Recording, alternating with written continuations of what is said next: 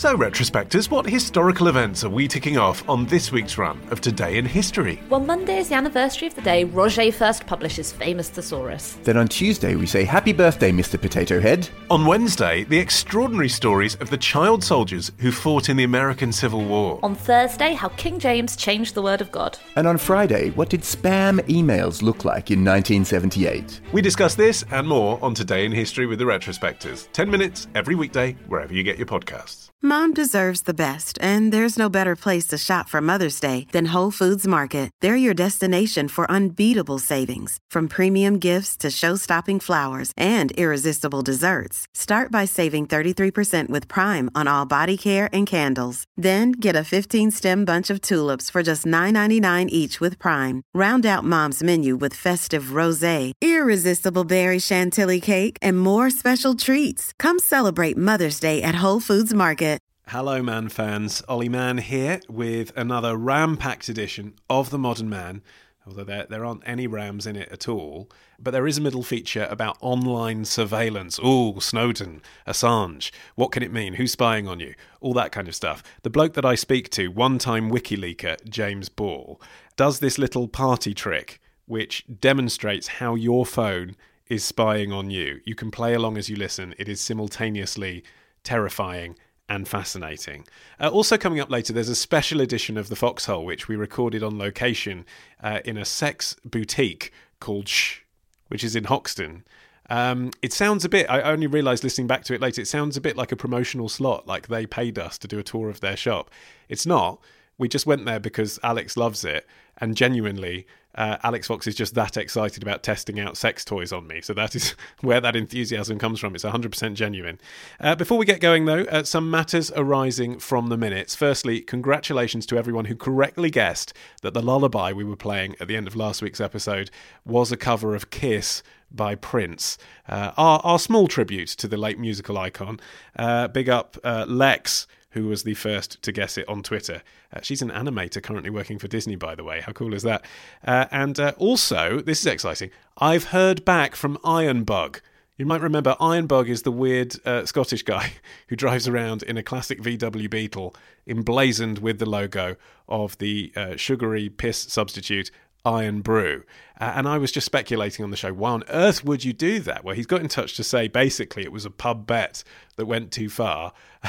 He and his friends were looking through Gumtree and noticed this car was on there. They were trying to find the weirdest car to do up. He went to go and have a look at it, and apparently it belonged to a lady whose boyfriend lived near the Iron Brew factory. Still doesn't quite make sense as to why they would put this on their car, but they did. And it had been in a barn for 2 years because she and her boyfriend had split up. So she knew it was basically rusting to bits and said, look, if you take this off me, you have to guarantee to keep it as the Iron Bug. So he says he has a gentleman's agreement to keep it with the logo on for the next 3 years. And he is looking to have discussions with the makers of Iron Brew to see if there's any cash there. Good luck with that. I imagine if they drink a lot of their own product, they have no teeth, so it will be hard to have a discussion with them, but good luck trying to get some money. And finally, I know you'll all be on tenterhooks to discover how my dalliances with mung bean edamame fettuccine have gone. I can report back that it is a very satisfying pasta substitute, albeit expensive. So Magnus, thank you for the tip. I will be ordering some more. Right, on this week's show, you're going to learn how to prevent GCHQ from intercepting your PC. You'll learn about a sex aid called Probe, and you'll learn which cuts of meat those in the know order from the butchers. Let's go. On this week's Modern Man. And honestly, sometimes you would have big sort of dramatic releases delayed because of Norfolk broadband. How do you keep your privacy in the digital world? A former WikiLeaker reveals all. Just let me pour the molten wax on you, Ollie. Come on, let's get on with this. And I become the guinea pig in another 6-sex experiment by Alex Fox. But first, it's the man who puts the shite into zeitgeist. It's Ollie Peart. Hello, Ollie.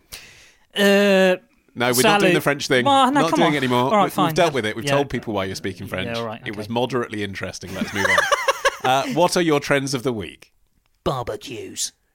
Okay, yeah, summer is here, he says very hesitantly, because we're recording this on Tuesday morning and it is miserable as shit. It's horrible, but it was a really beautiful weekend. Beautiful week. I know that because I spent Sunday afternoon watching some Morris men dancing in a pub car park, and that only happens on the hottest day of the year. It does indeed. And the word weather was trending on Google because people were interested because they couldn't be bothered to look out the window. So I thought I would look at what to expect in barbecuing. In 2013, the UK was named Europe's leading barbecue nation, beating the Germans into second place for the 5th time in a row. That's ridiculous because Greece exists.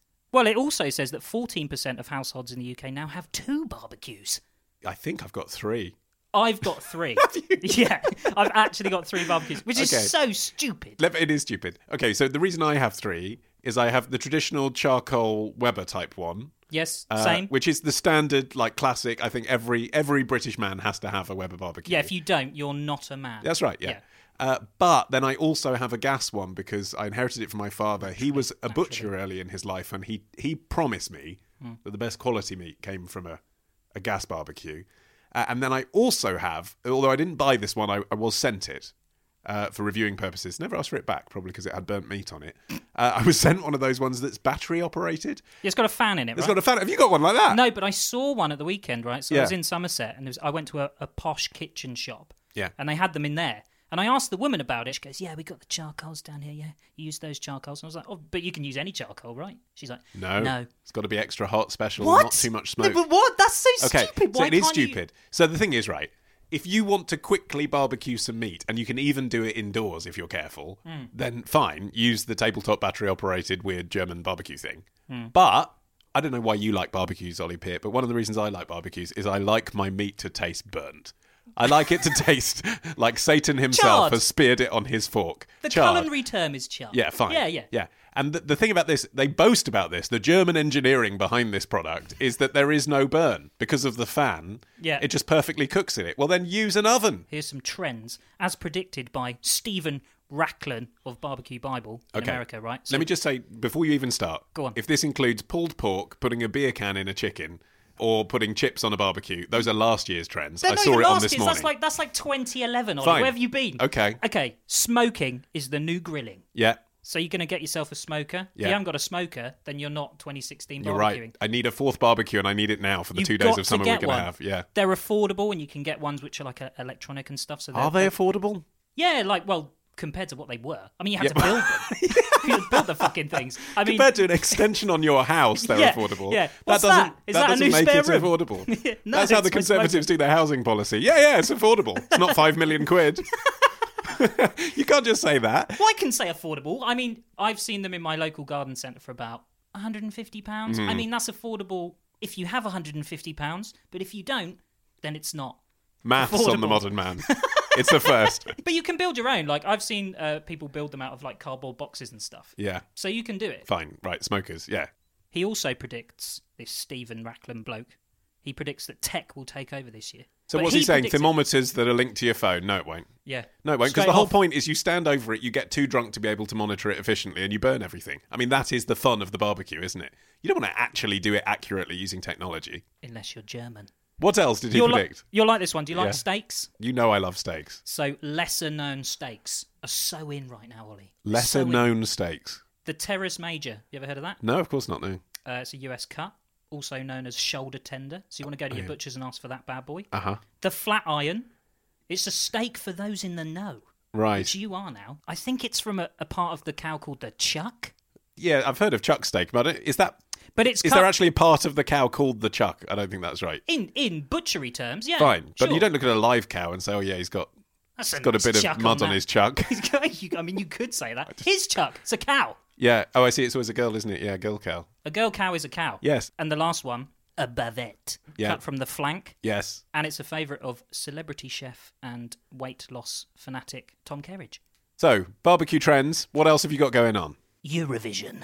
Oh, okay. Yeah, I love Eurovision. Something you can combine with a barbecue if the weather is fine. Explain what Eurovision is to anyone listening outside of Europe who isn't gay. So Eurovision is a song contest for mostly European nations, but actually Australia are in it. Are they in it again? Because they were in it last year. They were in it last year because it was like the 60th anniversary or something. Yeah, They thought, and it's big in Australia. huge in Australia. Yeah. So they thought, the Australians can come in. That'd be great. Yeah, and the Turks are in it and the Israelis are in it, so it's not really Europe anyway. Yeah, there's lots of... there's 40... But it's not America. We're not interested in your songs, America. You're not allowed in America, but you say that. But guess who's performing in the interval? I don't need to guess because I saw it on the internet yesterday and I was slightly offended. Justin Timberlake. Yeah, because he's That's releasing... not Eurovision. No, it's not, is it? What country is hosting it this year? Sweden. Sweden. So Yeah. it's going to be in Stockholm. I'm not really interested in all that kind of stuff. I'm interested in how people celebrate it. If you're in New York, you can actually go to a thing called Euphoria or Europhoria, which is like a club night, and they celebrate that there. And if you're in Reykjavik, there's this ex-entrant of Eurovision, and he's been running a party for the last decade. This guy called Paul Oscar, and you can pop along to one of Reykjavik's biggest clubs, and he puts on this huge party. But one of the best places to celebrate Eurovision, Ollie, is Malta. Oh, yeah. Apparently, Malta absolutely love it. It goes at a complete standstill on Eurovision night. Everybody's watching it in bars. And you know what they say, the best way to watch Eurovision is with the subtitles on, because you get the translations of all the different lyrics. I've never done that. Yeah, it's the best way to listen to this segment as well. Just a little tip for you. Yeah. What other trends have you got for us this week? Peaky Blinders. Right. I've never seen it. No, that's a lie. I can't believe that. My partner's dad said, oh my God, it's amazing. You have to download all of Peaky Blinders, take it on holiday with you. Mm-hmm. So we did. I spent like 20 quid buying it on Apple. Right. Got it on my iPad. Watched half of episode 1. And my girlfriend said, I don't like it. It's the best thing in the world. Wow. On TV. It is the Oh, best okay. thing. You've qualified it immediately. Yeah, of course, because it's not. I mean, I quite like mushrooms. So, like, I mean, it's really, really incredible. I'd love to see the list. Do you know... What's between mushrooms and Peaky Blinders in the top 10? I mean, just give us like 2 others. Well, I like tomatoes. Yeah. Are there mostly any foodstuffs here. It's mostly foodstuffs, yeah. And... Can't think of another one. Right, okay. Yeah, we'll leave it there. So maybe it's the 3rd best thing in the world. It's pretty after good. Mushrooms it's and tomatoes. I mean, that's high up, isn't it? Do you know the premise? From what I remember watching it when I was slightly hungover at 1 o'clock in the morning in the hotel bedroom, squinting onto an iPad, it's got the bloke with the good cheekbones from that Danny Boyle Cillian film. Murphy? Yes. He does an accent that I think is supposed to be Birmingham.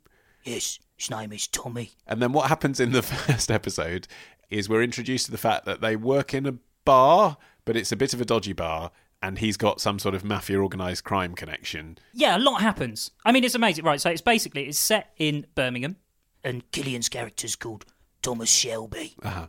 They're based on a real gang that existed back then called the Peaky Blinders, who keep razor blades in the peak of their caps, right? Right, So they okay. take them off I and see. slash you! So are you particularly excited about this series? Yes, because Series 3 is out. Came out last Thursday. Yes, it did. Yeah, I'm aware of that. And it's brilliant. Yeah. I do have one slight hang-up. Yeah. The sound wasn't that brilliant. Oh no, you're not one of these people who complain about the sound on I'm the BBC. not going to complain about the sound. God, but there was Mail a bit, Online's there was going to a write bit an in article it. about this now. No, look, there was a bit in it Were where people mumbling? They weren't Were mumbling. their dialects It was too it was northern for your southern tastes? No, it wasn't that. Like, I love the Peaky Blinders accent. I went to school in Stourbridge. I'm used to it, okay? Right. So I know what it's like, Okay. right? They were in this scene where there was a bit of a party. They were talking. They was just really hissy. Not their voices, but, like, the recording was just really bad. If anybody else noted that. Yeah. I'm pretty sure they did, because it was pretty bad. But the big thing to take out of Peaky Blinders is that now their haircuts that they have, short back and sides, is popular. Not in tribute to the show. Well, I think it is, because the show's been going for quite a while now. So, what is it, 3 years? But why aren't people walking around with hats on with blades in them then? Well, because that would be illegal. But the short back and sides can be attributed to Peaky Blinders. And I think you'd look good with one. Thank you, as ever. If people have a trend they want to suggest for a future edition of The Zeitgeist? At The Modern Man. On Twitter. And, well, that would probably do, wouldn't it? Ollie, thank you. On Thomas Shelby. Fuck off.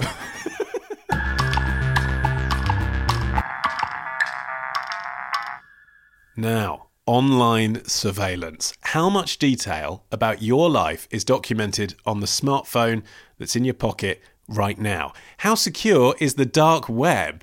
And what about private browsing? Is your private browsing actually private? Well, one man who definitely knows the answers to all of those questions is the investigative journalist James Ball, formerly of WikiLeaks and now at BuzzFeed. I met up with him recently, or did I? Huh? There aren't any records of us meeting, are there? Apart from this recording you're about to hear, which I made using a big microphone that we took along with us. James, I asked you to take me to a place for a private meeting, and you've brought me to a bar. Why have you done that? I work in the middle of Soho. Trying to find any privacy here is basically impossible. But is there an element of hiding in plain sight that's actually quite helpful when you're trying to keep things private. It tends to be in bars people are more interested in the person next to them than they are at the next table, so I tend to shoot for that, because if you try and pick somewhere really deeply inconspicuous, that's when everyone looks at you. It's have you ever seen anyone trying to walk normally? It's the most obvious thing on the planet.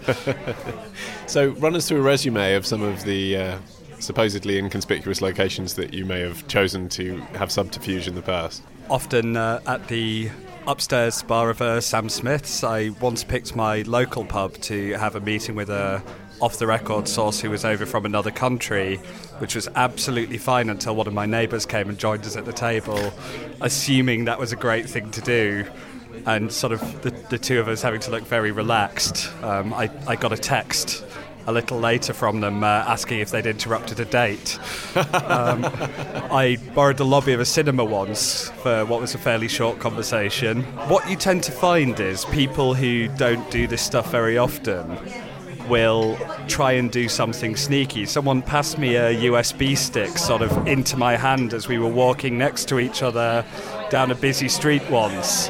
And to be honest, if I was going to do that, I would do it right in the middle of the thing, hand it over a table. This is completely normal. People hand each other USB sticks with resumes or boring designs all the time. I always find it more obviously you do something, the less people are interested in it. When I hid my pornography as a teenager, I always found in plain sight was the best technique. On my bookshelf in my bedroom, but with the spines facing inwards. That's quite clever, Yeah. although I bet they knew where it was. My mum found my brother's once and decided to be very polite about it. She found his little stash of porn mags and beer, and she just very neatly put it on the steps up to his room with his washing next to it.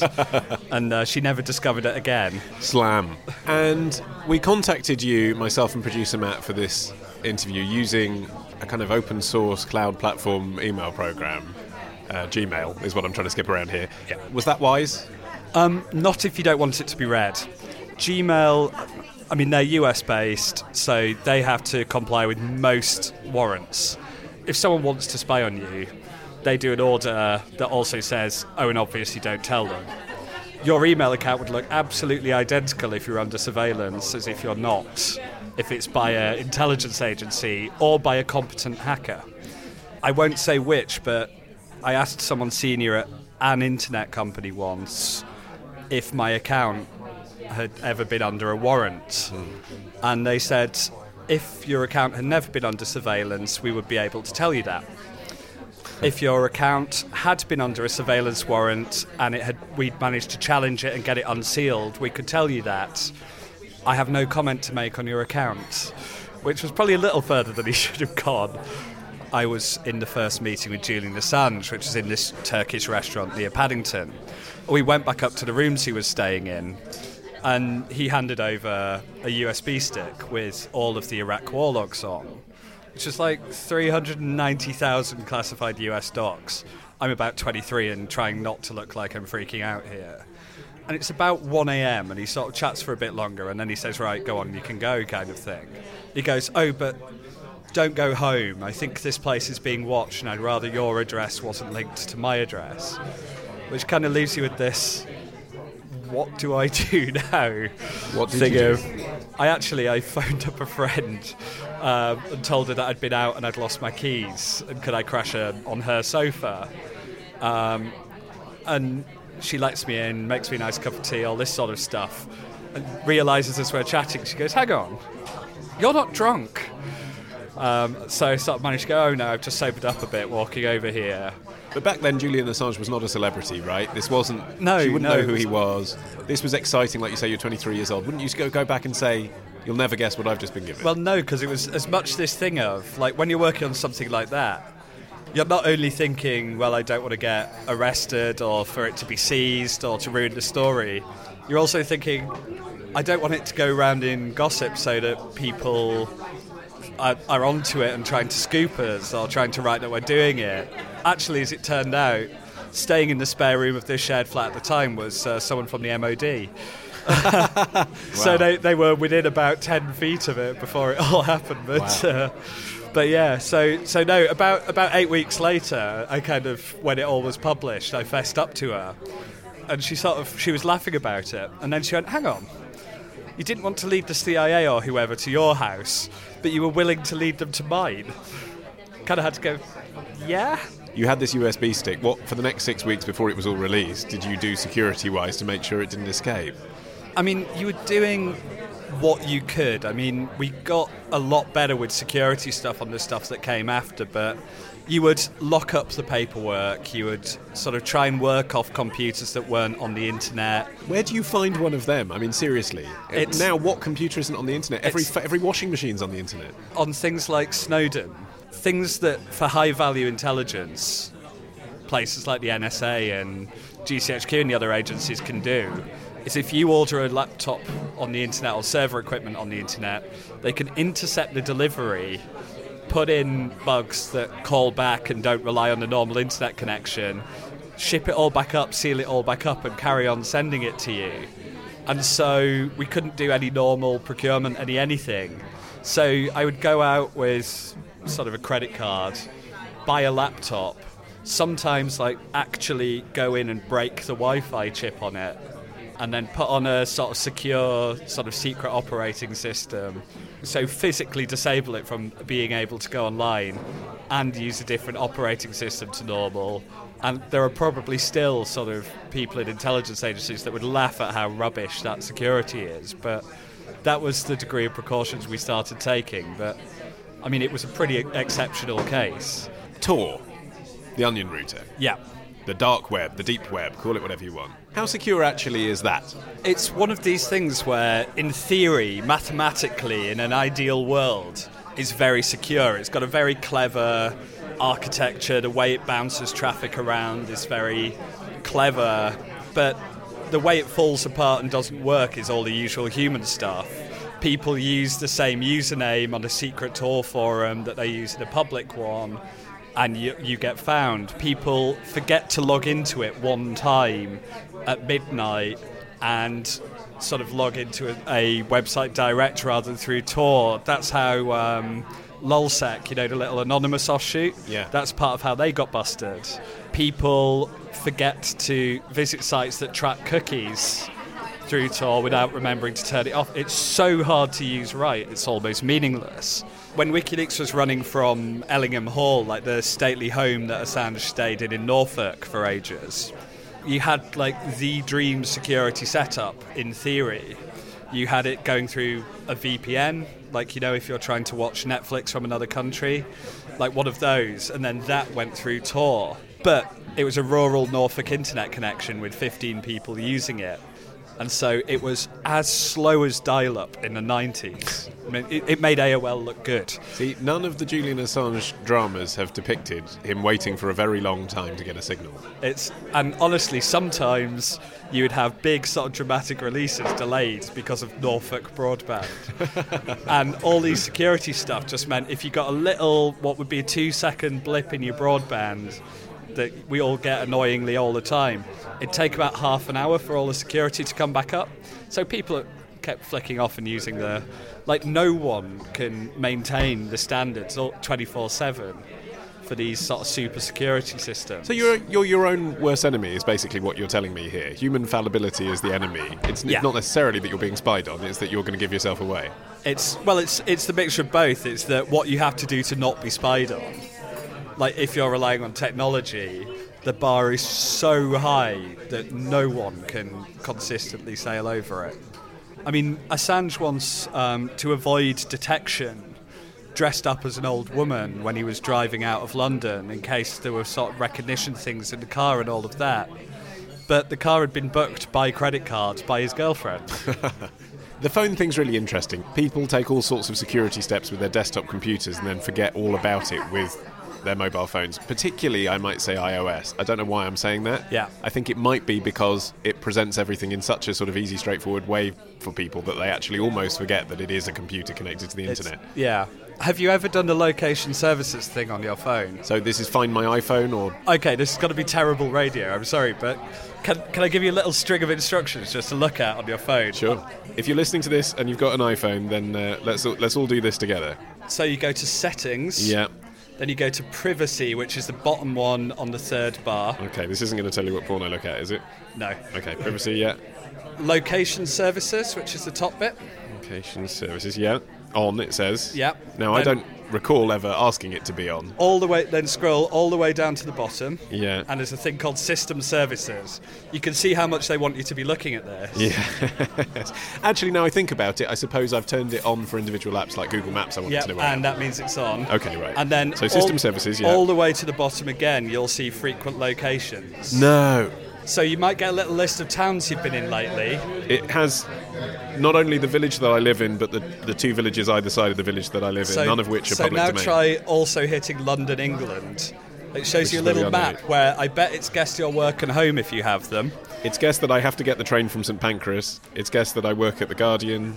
And if you pick any of the addresses on it, so if I pick Kingley Street, which is where BuzzFeed's local pub is, it tells you I was in there from 6 till 8:45 on the 18th. Oh, God. From 6 till 7:15 on the 17th. It knows I've been to the Harvester. This is shocking. And what time you left. Yeah, between 5:15 and 5:45 on the 13th of March. That's all saved on your phone and on servers. That's extraordinary. And that is your life in a diagram. See, now, I knew, I suppose, that the police had access to that, because you read about that. They're quite open about it, aren't they? We managed to track him down via his phone records. Yeah. I didn't realise that we could all and see it's ourselves. that explicit and that singular. And that's shared with Apple, and in terms of the sort of terms and conditions, is that then shared with the security services as well? Some of it shares, but it does mean that if the right kind of tracking warrant is on your phone, the level of detail they can get, but also just a level of detail a hacker could get, or if someone's in a relationship with a jealous partner and they see that someone was in a different domestic address for 2 hours. Yeah. There's so much sort of detail recorded about our lives that never used to be. It's quite scary. I'm going to put the precise instructions to what James has just told us to do on the website, modernman.co.uk. So if you want to trace your partner and see whether they're cheating on you, you can do that. And if you are cheating on your partner and you don't want them to find out, you can turn it off. More broadly, though, perhaps you're not cheating on your partner, perhaps as in the Microsoft adverts, you are buying her an engagement ring. You want to go off-grid. You want to be off-radar. You don't want anyone to know what you're up to. Give us some tips, James. What are your top 10 tips? So if you ever want to meet someone or go to a place and it not be known, don't take your phone, don't take your laptop, don't take your iPad. Leave electricals at home. And don't use, presumably, a prepaid contactless card to get there either. Yeah, no, cash tickets, always better. Yeah. Don't use a credit card. Although credit cards will just sort of show roughly and show after. But yeah, don't take electronics along to anything you want to keep super secret. In terms of online, a lot of the boring stuff that security people tell you to do just as sensible is sensible. Put two-factor on your email.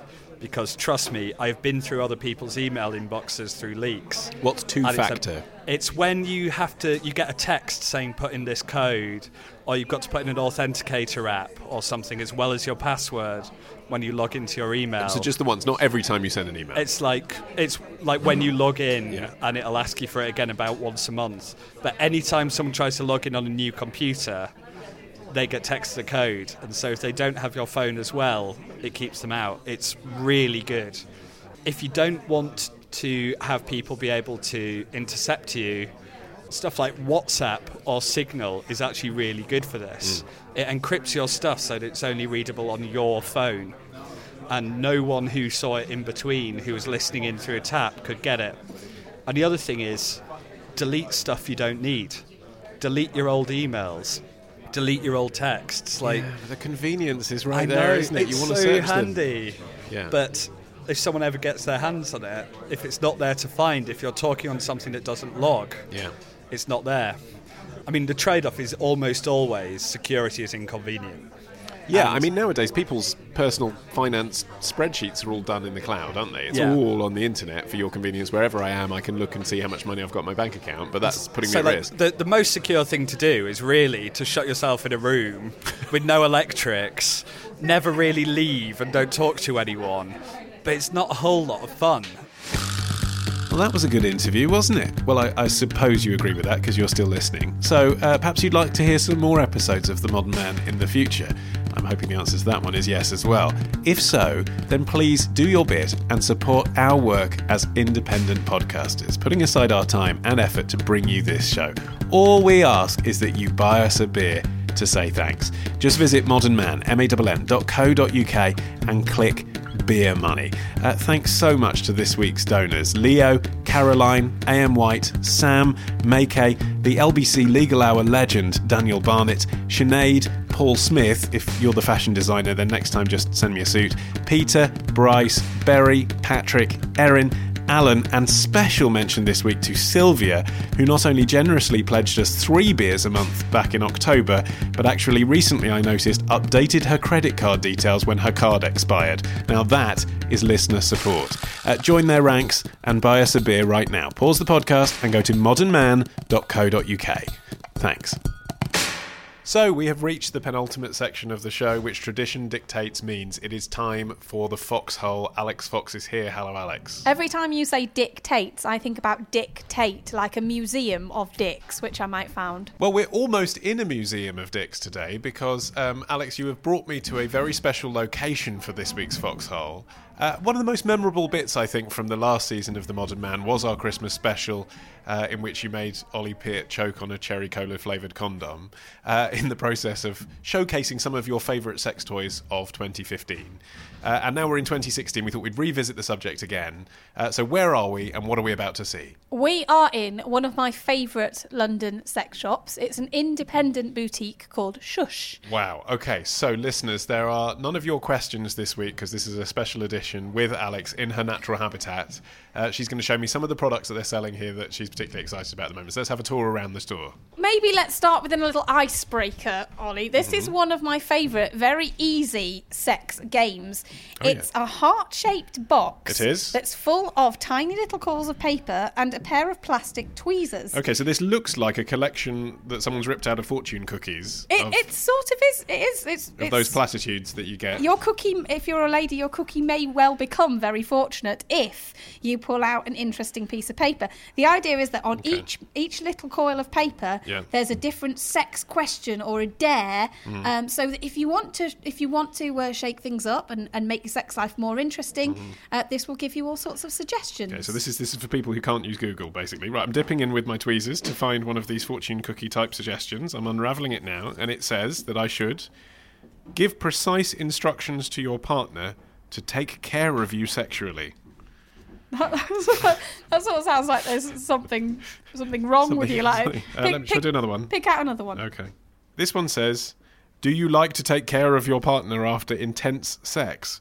Be taken care of. This is a euphemism for being jacked off, isn't it? No, absolutely. No, it's not about jacking off. It's about reassuring that person and delighting in what you both enjoyed. And if you have been indulging in something that's perhaps a slightly more risky practice, like spanking, it's checking that that person is soothed and that they're not too bruised and that they're comfortable. And it's the come down after the coming. And on that note, I think we should go and have a look at some other things that you'd like to talk about. Okay. Well, how do you feel about candles?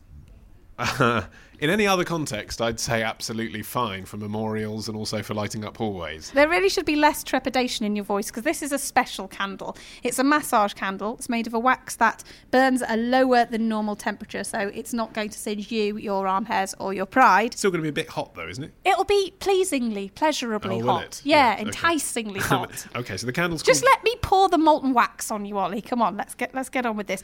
It converts into a lovely scented oil that then can be massaged into the skin. So first you get the sensation, and I can see you flinching. Because you're pouring a molten wax on me. I can vary how hot it is according to how close I get to you. So if I just it's not from painful. height, I'm being a wuss. Yeah. That's actually... And then I'm just making sure that doesn't drip. Okay.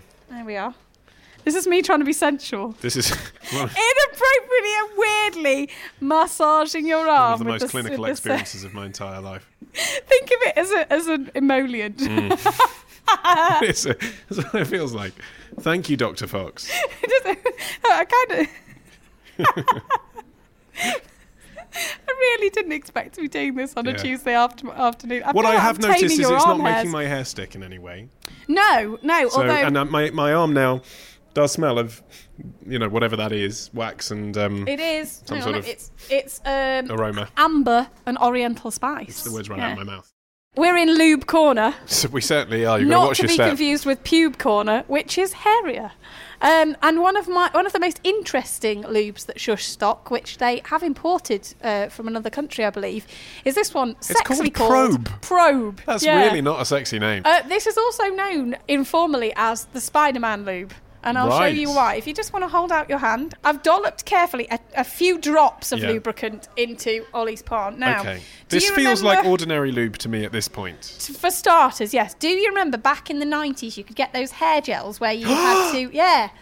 You had to She's making a movement with her pinch fingers. them between your fingers to activate the fibres within them. Like that were the people, supposed to, the men in the L'Oreal ads. Yeah. You're worth it. Well, Probe Lube is designed to really carefully mimic a woman's natural secretions, including that slightly adhesive property that they sometimes have. So it's slightly gluey in the best of ways, and it creates those Spider-Man threads when you manipulate it between your fingers. Okay. What's the advantage of that to the user? It's super hypoallergenic. So even though most women can use lubes with no problem, some women find that they upset their internal chemistry. So they certain lubes will give them thrush, which is always delightful. The least welcome bird in your pussy is the thrush, really.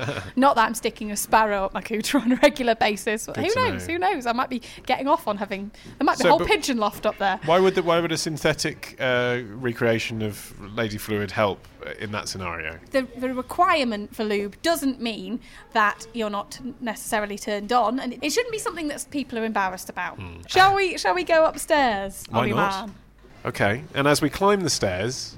there's some curious artwork on the wall. What you are looking at here, Mr. Ollie Mann, are 240 separate plaster casts of real women's vaginas. And so they've been photographed and put into a montage, which they've called The Great Wall of Vagina. Yeah. Quite nice. This is by a Brighton-based artist called Jamie McCartney. He didn't presumably personally sculpt all of these ladies' vaginas? He personally took plaster casts of each and every one of those women's vaginas. Did he? Yes. Okay, we put the work in then. And so I imagine there's a point behind this. What is it? Is it the celebration of the various different types of ladies' bits? Pretty much, yeah. It's to show the huge variation naturally in different women's labia. Some of them, as you can see, are quite frilly. Some are asymmetric. Some are pierced. That one looks like the character in Futurama, doesn't it? Yeah, the octopus guy. Oh yeah. Well, I'm never going to look at my bits in the same way. Yeah.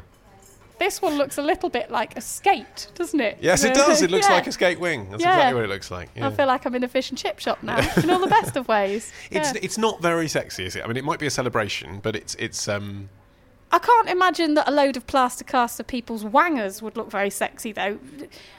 People's genitalia in isolation is rarely the most alluring of parts, because your appreciation of sex often involves the entire person. It's more holistic, isn't it? And on that bombshell, Alex, it's been a delight having you show me around one of your favourite sex shops. Thank you. It's been my absolute treasured pleasure, Ollie Mann. I hope that you've found some inspiration. I'll leave that open to the audience to interpret. But if you have a question... These people here on the Wall of Vagina left everything open to the audience. If you have a question of sex for Alex, we will be readdressing your listener questions next week. Alex, what are they to do? Please send your questions to me via our website, which is modernman.co.uk. Click on the feedback button and then write whatever's on your mind.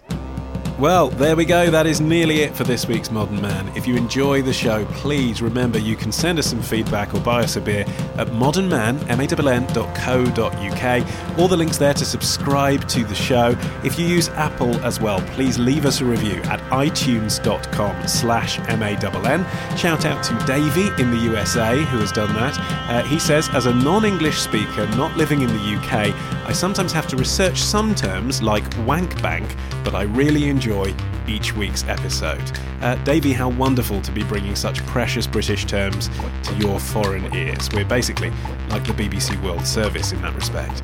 Right, music to finish with. Our theme music is by Django from their album of the same name, and our song of the week this week is this, We Disappear by Martha Fion, out now on Turnstile Records. I've been Ollie Mann, the producer Matt Hill, and we'll see you next Tuesday. They slipped in, put up their airplane posters, pictures of suitcases, informed us it was over.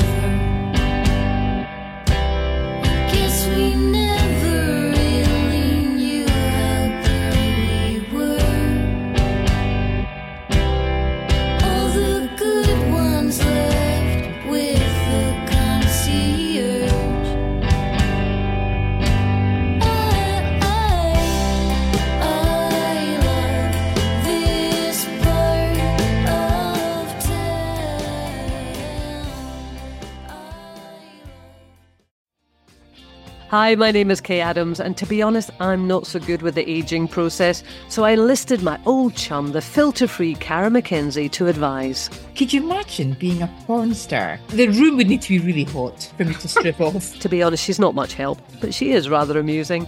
And along with some great guests, Joe Brand, Andy Oliver, Anton Dubeck, Ruth Langsford and Craig Revel-Horwood, darling, we are learning how to be 60. Listen wherever you get your podcasts.